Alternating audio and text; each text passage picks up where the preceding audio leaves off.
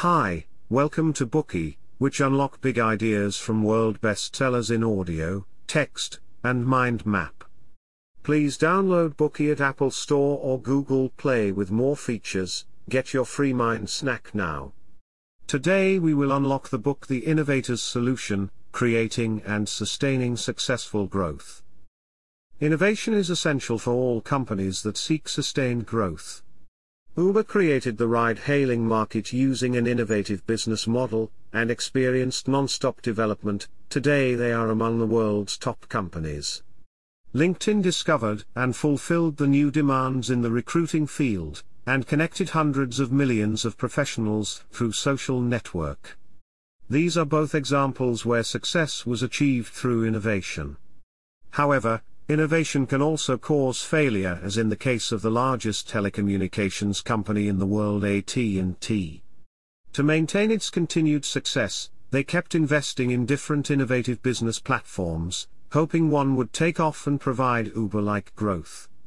However, due to unfamiliarity with the new markets they were entering into and mismanagement of their assets, they wound up wasting around $50 billion in just over 10 years. Innovation is a double-edged sword. It can bring transformative growth, but it can also cause, sometimes irrecoverable losses. Before attempting to use innovation for our own purposes, we must acquire a deep and intimate understanding of what it is and how it works. This will allow us to see how some companies use innovation to grow while others see it lead to their doom. We can use this perspective to answer foundational questions, such as when is innovation appropriate or possible, or how can impoverished startups topple industry leaders by taking innovation as their strategy. The book that we'll unlock today, The Innovator's Solution, will be our guide to understanding innovation. The author introduces us to the theory of disruptive innovation.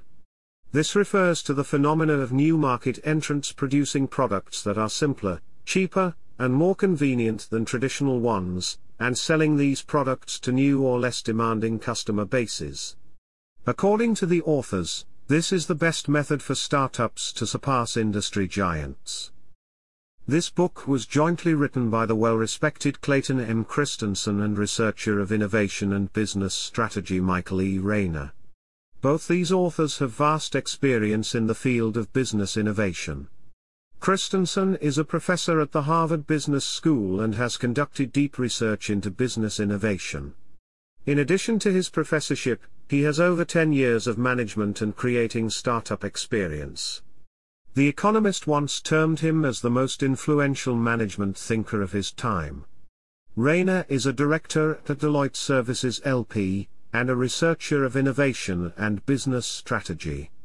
Implementations of his findings have helped Deloitte become the third largest privately owned company in the USA. We previously unlocked two of Christensen's books, Seeing What's Next, Using the Theories of Innovation to Predict Industry Change, and How Will You Measure Your Life? Today's book is Christensen's classic work on the topic of business innovation. In addition to this text, he has published two other international bestsellers on innovation, The Innovator's Dilemma, the revolutionary book that will change the way you do business, and The Innovator's DNA, Mastering the 5 Skills of Disruptive Innovators. These three books combine to form a complete series on the theory of innovation for startups. Today's book raises many far-sighted theories, identifies the problems concerning innovation that exist in large companies, and shines a light on how small and medium businesses can use disruptive innovation to topple industry leaders. We'll go through these ideas together in the 3 parts below. Part 1: Disruptive innovation requires a user-oriented mindset. Part 2: Disruptive innovation requires a market-oriented mindset. Part 3: Disruptive innovation must come with organizational capability. Part 1: Disruptive innovation requires a customer-oriented mindset. In the age of the commodity economy, the primary challenge to most businesses is meeting customers' demands. Whoever satisfies these demands can win these customers, and thus the market. The authors emphasize that one of the best ways to achieve this is practicing disruptive innovation. This strategy comprises three parts. 1. Redefining customer needs via a new perspective. 2. Creating products that help customers to complete tasks related to these needs. And 3. Using disruptive channels to gain access to new customer groups. As you can see, the core of disruptive innovation lies in the precise defining and fulfillment of customer needs. To attain disruptive innovation, you can't rely on the old-school method of replacing existing products with newer technology. You must be agile and adaptable, willing to attain deep understanding of your customers' needs and the structure of the market. First, let's look into how to redefine customer needs. Satisfying customer needs is fundamental to business survival. The common method of industry giants is to pour enormous amounts of labor, material, and money into an upper level of their market base. These customers tend to be dedicated, high-end, and highly discerning. This causes the companies to constantly have to one-up themselves when they produce a new product, just like how smartphone manufacturers are always adding new functionalities to our phones. But not all customers need every function they provide. And this brings a dilemma for an enterprise that tries to innovate. They are doing a hard but thankless job. To achieve highly effective innovation, the solution often lies in redefining customer needs. When thinking about what needs a product can fulfill, it is often helpful to break it down and look at its interaction with customers at a basic level. We need to redirect our focus away from the mainstream, towards less demanding customers and potential customer groups. This implies the two channels of disruptive innovation you can consider. The first channel is to satisfy the needs of potential customer groups and provide an all-new solution. This approach doesn't directly target the mainstream market. Instead, it aims at innovating simpler, more convenient products with lower production costs to target the non-consuming customer base that is yet to be served. Let's look at the Canon desktop copier. It's compact, reasonably priced, easy to use, and can be placed beside an office desk to fulfill employees' copying needs at any time. However, before Canon invented the desktop copier, copy machines were bulky and expensive. Only large companies could afford to have even a single copier, and many could only rent them. Plus, using these large and advanced machines required a tech expert's help.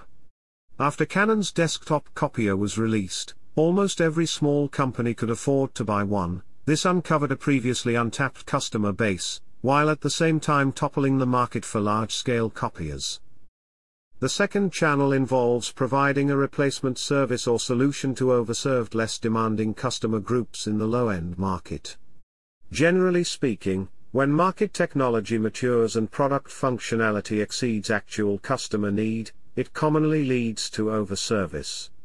In this situation, companies can develop low-cost products or business models to satisfy the needs of low-end customers that have been ignored by large companies, and thus win against competitive industry players. For example, in the last century, the US's long-distance highway motorbike market was dominated by brands such as Harley-Davidson, Triumph, and BMW. To gain a slice of the pie, Honda created an all-new market segment. It released an off-road motorcycle that was a quarter of the price of a Harley-Davidson, satisfying the needs of customers who couldn't afford to purchase local US or European models. Honda realized that many customers just wanted a recreational off-road bike and didn't need many of the fancy features that had caused the price of motorcycles to balloon. By offering a simpler, more affordable, and thus more widely applicable product, they were able to break into the market and now stand as an industry leader themselves. Through the above explanation, it becomes clear that the customer needs worth satisfying can be broken into two types: potential customers who haven't been served and require a new solution, and overserved customers who are desperate for a cheaper product. Once we've redefined customer needs, the next thing is to consider what kinds of products customers like to buy. The key to successful innovation lies in developing products that customers like, products that rake in profits while in the early stages of the innovation process. Yet over 60% of new products fail before they even enter the market, regardless of how much effort executives put into making it succeed. Why do businesses continue to find themselves in this sticky situation time and time again? This is because executives like to determine product strategy by using past and present market data to capture customer needs. However, this gives no insight into future customer needs. Furthermore, in the early stages of developing new products, executives are pressured to judge market scale and opportunity. Products capable of satisfying the needs of a greater number of customers look like they will be able to occupy a greater proportion of the market, and will be treated preferentially by executives. Some worry that developing a focused product would make them lose other markets, and because of that the market become filled with products that attempt to satisfy every possible customer. These products may appear to be capable of anything, but they offer general solutions and are not as effective at solving individual problems. Beyond not adequately addressing customers' issues, the wealth of features causes an increase in price. With no other available options, customers are left to spend more money than they want on a product with many functions that are essentially useless to them. In Christensen's view, when customers buy products, they are looking for something to complete a specific task, instead of aiming simply at a full ownership. They don't need or want something with all possible functionality. This point is discussed in depth in a previously released bookie of Christensen's Competing Against Luck. This idea can be understood via our relationship with eating. We do not eat simply to fill our stomach. In different circumstances, eating fulfills different needs. Sometimes we plan a meal together to enhance communication and deepen relationships within a group. In this situation, we would choose a restaurant that suits group meals. At other times, a meal is a complement to a date, and we would choose to go to a romantic gourmet restaurant. Sometimes, we may want to eat something to relieve stress, in which case we could go to Starbucks, grab a cup of coffee and a pastry, and just relax. To users, if a product can take care of a certain task for them, then the next time they encounter the same need, they'll continue to employ the product. If the task can't be effectively completed, then they'll dismiss the product and search for a better alternative. The ability to help users complete tasks in specific circumstances must be regarded as the precondition for innovation. Or in other words, to develop products with a better or faster solution to the problem. Only products built upon this premise can be distinct enough to excel in competitiveness. So now your company has pinpointed its customers' needs and developed a product that meets them. What's next? Market promotion and creating and nurturing a loyal customer base. But what's the best way to gain these loyal customers and turn them into a reliable force for toppling industry leaders? Earlier we mentioned that disruptive innovation can be realized in two ways: providing cheaper, simpler alternatives for customers in low-end market, and providing a simpler solution for customers whose needs have not been satisfied with an industry-leading product. If you want to successfully occupy the low-end market, developing an affordable product that doesn't lose in its advantage in functionality is a good way to capture the hearts of overlooked customers. However, it is important to note that it is more difficult to gain previously unserved consumers and nurture them into loyal customers. A good way to attract currently non-consuming customers is going to market through disruptive channels. Here, channels doesn't just refer to wholesale companies and retail stores, but to any entity that adds or creates value to the product as it makes its way to the hands of the end user. These entities can gain margins when delivering your product to the end customer. As a result, they have a vested interest in trying to help your product achieve success. However, this is only true if your product helps them move upmarket. If you are only focused on the end customer, you might ignore the many hands your product must pass through before getting to theirs. If you can provide value to these channels, they can become a reliable power you can harness to achieve high-speed development and distribution. Being attractive to customers is important, but if the product fascinates entities that compose your channel, it can turn into a truly disruptive innovation. Take the previously discussed Honda motorcycles as an example. Honda's small and affordable motorcycle was alien to the American market, so very few of the traditional channels selling large motorcycles were willing to take a risk on an unfamiliar emerging product.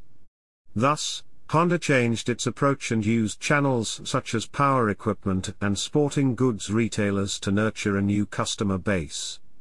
Honda's motorcycles give these channels a chance to achieve higher margins compared to their normal products. This new and more highly valued product also gave retailers an opportunity to attract higher-end customers. The combination of higher profits margins and a more lucrative customer base was a powerful motivator, and Honda motorcycles quickly spread across the USA. To gain a new customer market, it is advantageous to use disruptive rather than mainstream channels. In this first part, we described how we can analyze customer mindset to develop our disruptive innovations. Using the perspective of customers to create disruptive strategies includes 3 parts. 1. Redefining customer needs. 2. Creating products that help customers complete tasks. And 3. Using disruptive channels to gain access to new customer bases. However, the market environment is always changing, and constantly and precisely satisfying customer needs and providing a suitable product is not an easy task. So, how can we continue to innovate with continuously shifting customer demand? How can you choose the right service scope for fulfilling customer needs and providing them with a suitable product over the long term? Today we are just sharing limited content. To unlock more key insights of world-class bestseller, please download our app. Just search for BOOKEY at Apple Store or Google Play. Get your free mind snack now.